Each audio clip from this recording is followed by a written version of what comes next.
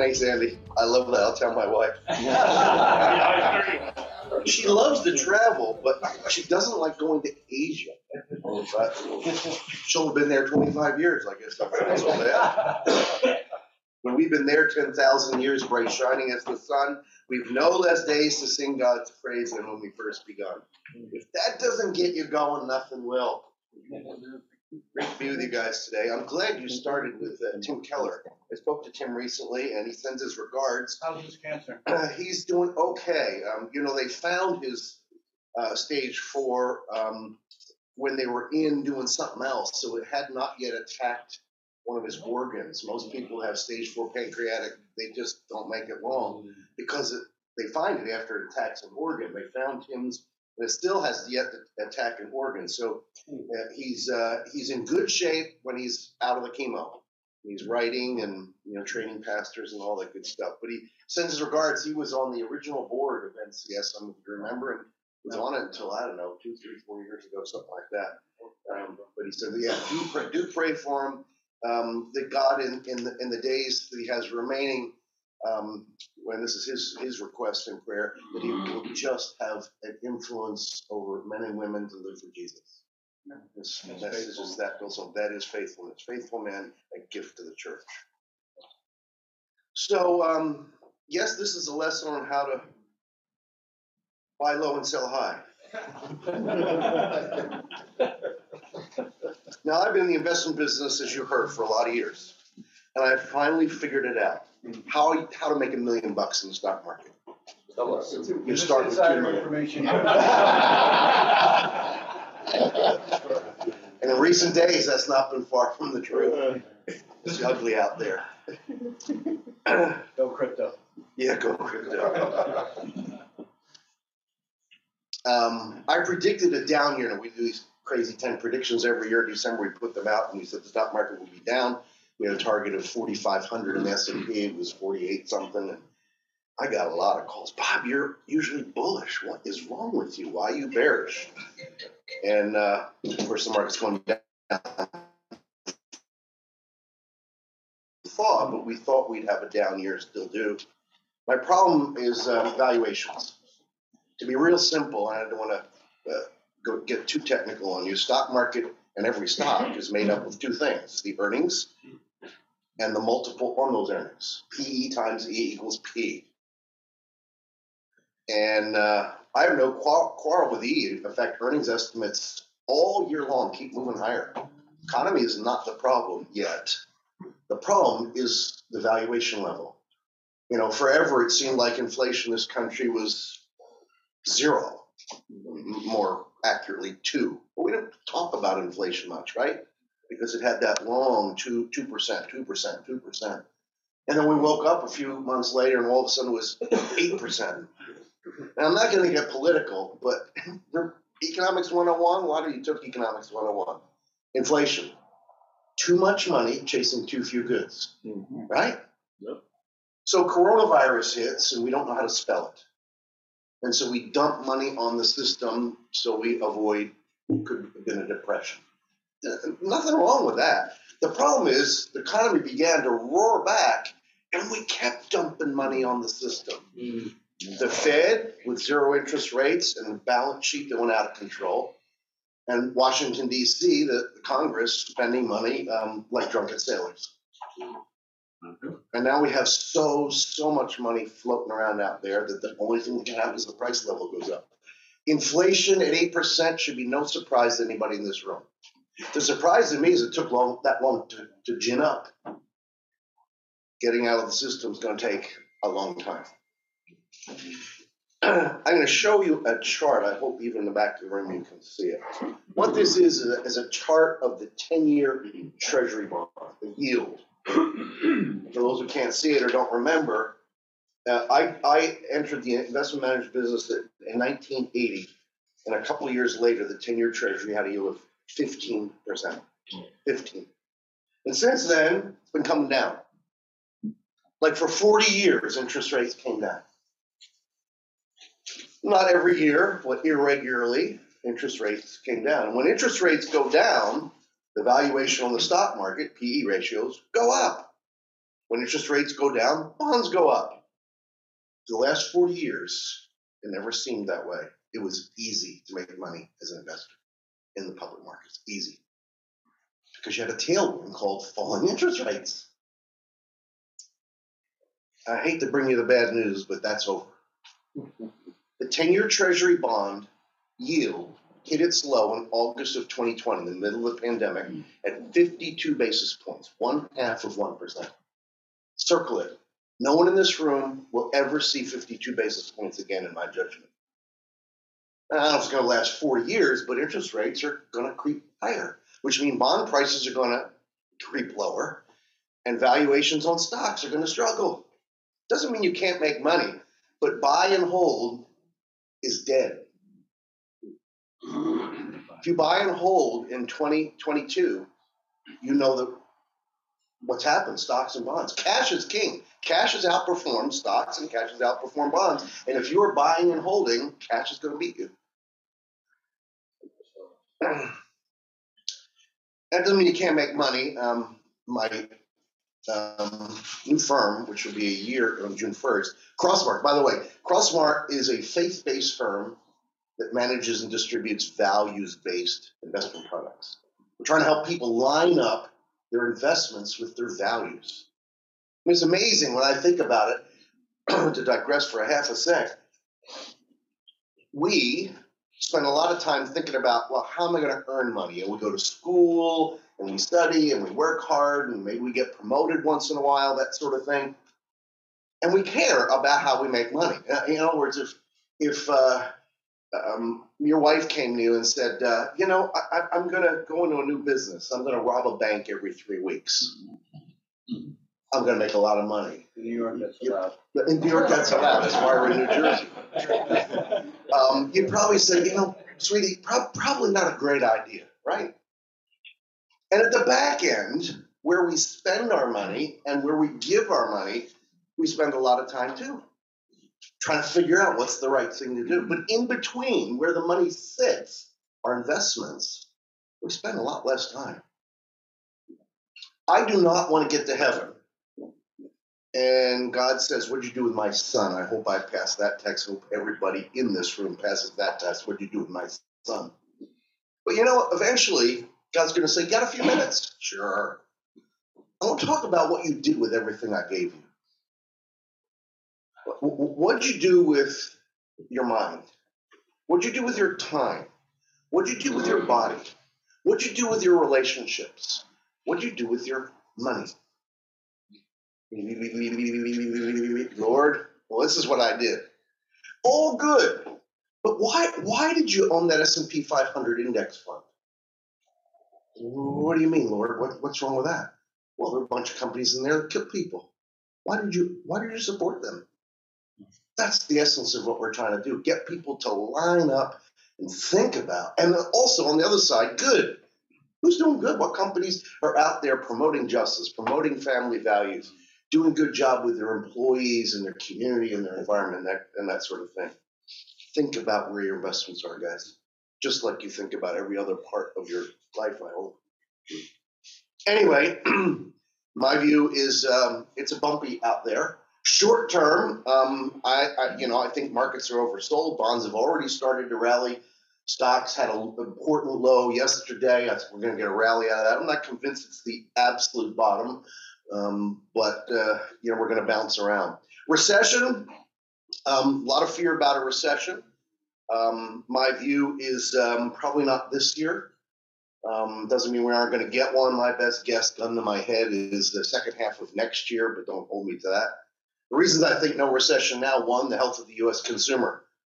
Consumers have $2.5 to $3 trillion of excess savings on their balance sheet. Where'd that come from? Kind of take you back to the pandemic. How many of you sat in your bedrooms in your pajamas because you were too afraid to go downstairs or outside? You didn't spend money. And some of you, the government mailed you tons of checks. That money's still sitting on balance sheets. That'll be used to keep the economy okay. Secondly, corporate America is in pretty good shape. Balance sheets, cash flow, profit margins. And thirdly, the employment situation. You probably know There are twice as many jobs as there are people looking for jobs. The unemployment rate in the United States is at a 50-year low. We have never entered a recession with a strong labor market. I doubt this will be the first time. But the Fed is between a rock and a hard place. The history books will show the Fed made a colossal mistake by waiting too long to get interest rates off zero. I wrote them a letter. When the economy started coming back, I said, guys, congratulations for going to emergency policy when we had an emergency. But the emergency's over. You need to normalize policy. And they waited and waited. And then inflation came back, and inflation's only transitory. No. I know it's easy to be Monday morning quarterback, but that's the pickle that we are in. My guess is inflation actually peaked with the numbers this week. We actually saw a little bit of downturn, both in the CPI and the PPI, consumer price index, producer price index. So inflation, to use round numbers, went from 2 to 8. My guess is we'll exit the year and inflation will be 4 or 5. Down from where we are, but still unacceptable. And during this period, while inflation's falling, if that's accurate, you hear a lot of people say, see, I told you don't worry about inflation, it's coming down. Yeah, it's coming down to a level that's still pretty unacceptable. And that will eventually challenge markets again. Stock market does best when unemployment is high. Because when unemployment's high, the market says, well, the Fed's going to come to the rescue and provide stimulus. And the market anticipates that. Conversely, when the unemployment rate is low, as it is today, a 50-year low, stocks tend not to do well. Why? Because the market's afraid the Fed's going to take the money away. The proverbial punch bowl. The Fed has been the best friend of the financial markets for a number of years, and eventually will be our worst enemy. It happens every cycle. Yet, not to scare you guys, do you know there is no 20-year period in U.S. history where stocks have gone down? I had a friend who recently retired, 67 years old, married, both of them healthy. He said, Bob, now that I've retired, should I move all my money out of stocks into bonds? I said, no, just the opposite. If you're 67 and married and you're both pretty healthy, at least one of you is going to live more than 20 more years. Therefore, stocks are the right choice. For goodness sakes, don't panic out. I mean, if you're in the stock market and you have leverage, yeah, get rid of the leverage. But conversely, don't panic out. By the way, 10-year periods, 95% of the time stocks are up, only 5% are they down. And most people I'm looking in this room, most of you have at least a 10-year time horizon. So my target for the S&P 500 to repeat, this year 4,500. We're at 3,900, so I was a bear in December, and now people say, why are you so bullish? It's crazy market. I don't know if we'll end up at 4,500, but I think there's a little upside here, and I won't get too scared. But the 40 years in the rearview mirror have been easy 40 years. It gets a little harder from here. I could talk all day about the markets, and I am going to leave some time for questions. You want to come back there, that's fine. Let me switch gears and talk about things that are important, having covered the unimportant. I want to talk about lessons learned during COVID. I hope COVID's behind us. Oh, God bless John Corcoran. Where's the camera? Hi, John. John has tested positive. I hope you don't mind telling everybody. He feels great. So we're praying for you, John. Let me read you the verse that continues to impact / haunt me. Came to my mind shortly after COVID hit. For 2 Chronicles chapter 7.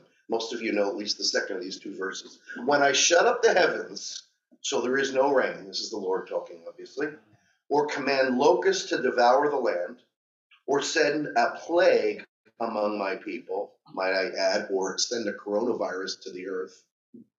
If my people who are called by my name will humble themselves and pray and seek my face and turn from their wicked ways, then I will hear from heaven and I will heal their land. Sounds pretty simple. God gives us the recipe. Humble yourself, pray, seek his face, turn from your wicked ways, and then I'll heal your land. I have a feeling if we did those four things, God would blow coronavirus away. Here's a modern translation, if I might, of those two verses. In 3 short months, just like he did with the plagues of Egypt, God has taken away everything we worship. Let me take you back to the early coronavirus days. I realize, and I'm thankful we've healed from a lot of that. God said, you want to worship athletes? I will shut down the stadiums. You want to worship musicians, even Christian ones? I will shut down the concert halls. You want to worship actors? I'll shut down the theaters. This one hit home. You want to worship money? I will shut down the economy and collapse the stock market. Oh, you don't want to go to church and worship me? I'll make it where you can't go to church. The writer goes on and says, maybe we don't need a vaccine. Maybe we need to take time in isolation from the distraction of this world and have a personal revival where we focus on the only thing that really matters, Jesus Christ. Humbling, sobering, and yet hopeful words. I commend them to you. So what are we to do? Humble ourselves. We are to have a contrite dependence on God. I don't know about you, as a type A, I've been taught I can pick up myself by the bootstraps and go for it. I can do it all. I got all the tools I need. And the America Me First culture only promotes that. And we encourage our kids, come on, kids, you can do it. We can't do it alone. We need the Lord. We need to be wholly dependent on God in the good times and the bad times. I don't know about you, when things are going well, I tend to go 100 miles an hour, and every once in a while, I turn around and say, hey, Lord, are you with me? Boy, is that messed up theology. That's the American way. Yes, it is, the American way. Okay. When I'm in the valley, and I'm sure you can all attest to this, should I go this way? I don't know what to do. I stop. Lord, which way should I go? Sadly, we learn a lot more about ourselves, our God, our relationship with him in the valleys. If we could only do that in the mountaintops, being wholly dependent on our Lord, who's given us everything we have. I'll repeat that. He's given us everything we have. I don't mean just our money, our bodies, our minds, our friends, our family, yes, our money, time. What are we doing with these things? Number 2, we're to pray. I don't know about you, like most Christians, I struggle with prayer. Yes, in COVID days, I prayed a lot more than I did other days. I had a little more time on my hands, unusual schedule. Here's Oswald Chambers. Ozzy's a favorite of NCS. Here's what he said about prayer. We tend to use prayer as a last resort, but God wants it to be our first line of defense. We pray when there's nothing else we can do, but God wants us to pray before we do anything at all. When things are going well, are you praying? Are you on your knees? Am I? Or are we just there when we are struggling? Number 3, we're to seek his face. Yes, that means pray, but it's a deeper sense than just prayer. Not that prayer is just, you get my point. Reading his word, studying his word, fellowshipping with him, recognizing he's given us one mouth and 2 ears. I don't know about you, when I pray, I spend way too much time talking to God and not nearly enough time listening to God. Seek his face. Number 4, turn from our wicked ways. I don't know what that means for you, but I think there's something at least that we all have in common, maybe some other things. Idols. Calvin, the heart is an idol factory. Tim Keller, if you haven't read his book, Counterfeit Gods, get a copy. If it doesn't convict you, you're not opening your mind and your heart. We all have idols. And often our idols are good things. It's not that they're always bad things. I mean, you know Satan's favorite Christian, one that's so busy doing good things that he or she has no time for the best things. And he was kidding with all the stuff I do, and you're all busy too. I can get so busy doing stuff that if the best comes along, A, I don't have time for it, or B, I don't even see it. Are you making time for the best things? I don't know what that means to you. Best things can get in the way of the to-do list. Best things can get in the way of your agenda, but best things are worth it. Idols, turn from our wicked ways. So the first lesson I am learning from COVID, as I've just gone through that Chronicles passage, is God's trying to get my attention. I suspect he's trying to get your attention too. Oh, I know he has your attention. You know what I mean. Second lesson, the brevity of life. I'll bet everybody in this room knows somebody, either directly in your sphere of family and friends or close to it, that has perished because of COVID. You heard we passed 1 million as a country deaths from COVID recently. My kids say, Dad, you better worry about the brevity of life. You're old. You got this much left. And I'm looking around this room, and there are a lot of guys like me. We have this much left. You know, I see a lot of guys who are in the third, maybe the fourth quarter. There is no overtime. My dad died of cancer at age 66. We saw him deteriorate for 18 months. And a little more than a year ago, I counted the days. I reached the exact age my dad did the day he died. It was a weird day for me.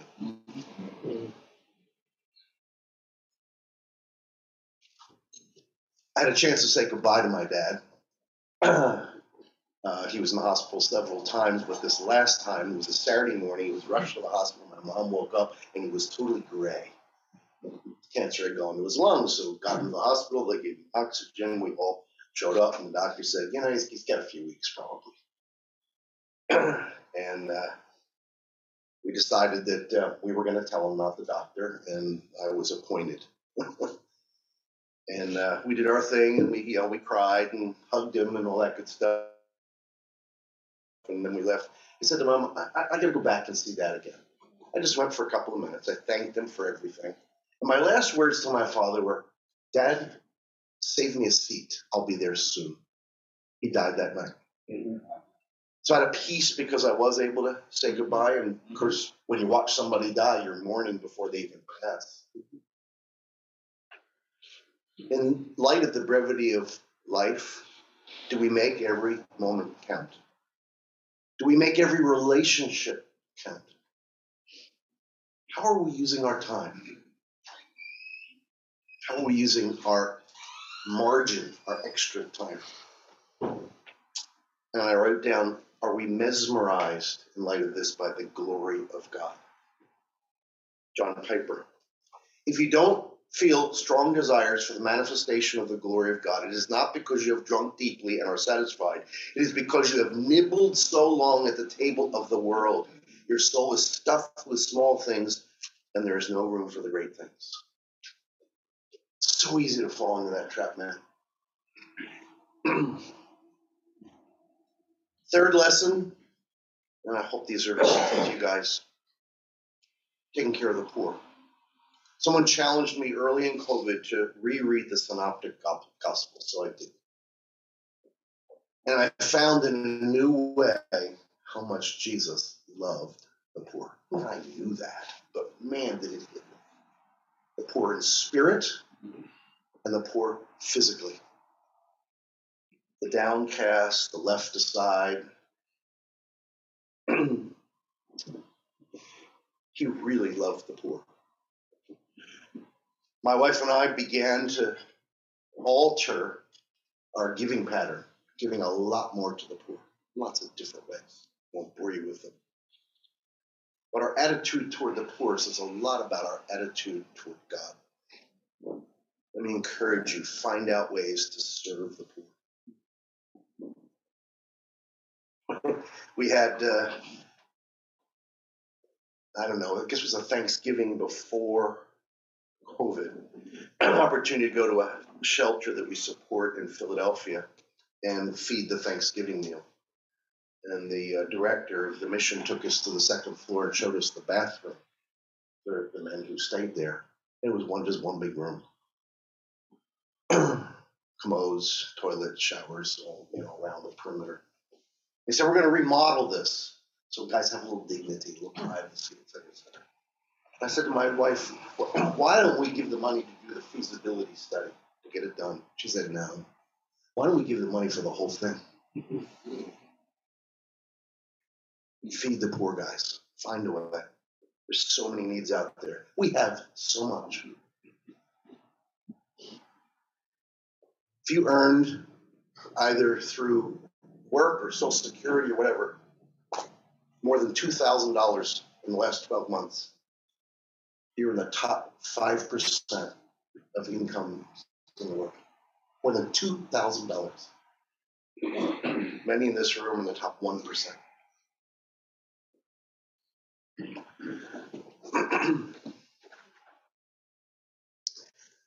Billy Graham said, you can tell a lot about a person if you can see their calendar and their checkbook. Anybody have a checkbook anymore? You know what I mean. I see a couple old guys like me. You know what I mean when I say checkbook. Where our time and money goes says a lot about what's really important to us. I play a little game every once in a while. If no one's home on a Saturday afternoon, I said, Jesus is going to come knocking on the door. Bob, I got an hour. Can I see your calendar? Can I see your checkbook? Am I ready for that? Am I going to be ashamed of what he's going to find? Or am I going to be happy to hear the words, well done, thou good and faithful servant? What are you doing with your time? What are you doing with your money? No matter how much or how little of it you have. The older I get, the more I realize the Christian life is to be marked by simplicity. The more complicated we make things here, the more we have to focus on those things, and the less time we have to focus on more important things. Well, I'm not condemning people that have a lot of things. A lot of people use things very, very well for the kingdom. But don't hold anything so tight that if Jesus says, I want that, you're going to moan and groan. A couple of words on generosity. I'm watching the clock. I got to stop soon. My favorite verse is from Sermon on the Mount. Don't store up for yourselves treasures on earth. And you know why. As Randy Alcorn says, because it's stupid. I didn't say it, but he did. You know what the scripture says. Thieves will break through and steal and all that good stuff. But Randy says it's just plain stupid. And then the passage goes on to say, but do store up for yourselves treasures in heaven. Randy Alcorn again. You can't take it with you, but you can send it on ahead. And that's just not money. It's relationship, it's help, it's counsel, it's mentoring. You old guys like me in the room, I hope you're mentoring 2 or 3 younger guys. They're hungry to do life right. As I say to the ones I'm mentoring, you don't make a lot of mistakes, but don't make the mistakes I made. Make different ones. I could go on and on this generosity subject. The biggest obstacle, in my view, is we think this is our home. And if we do, we're spending a lot of time here. Back to what I said, we're on this planet this long, we're in eternity this long. Why do we spend so much time focusing on this? I said to somebody, have you studied heaven? As you're going to be there.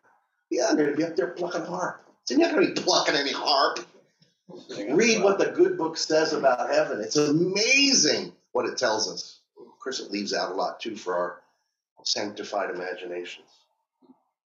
Why did Jesus spend more time, red letter edition of your Bible, count up the verses, on money and possessions than he did on heaven and hell combined?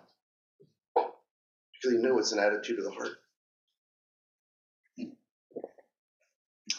If we really believe it's all his, not just our money, our everything, the question should not be how much am I going to give? The question should be how much am I going to keep? Because the rest is his. I mean, statistics. America's a pretty generous country. We give 2% of our income to charity. Christians in the country, 2.25%. There's no statistical difference between 2 and 2.25. Shame on us.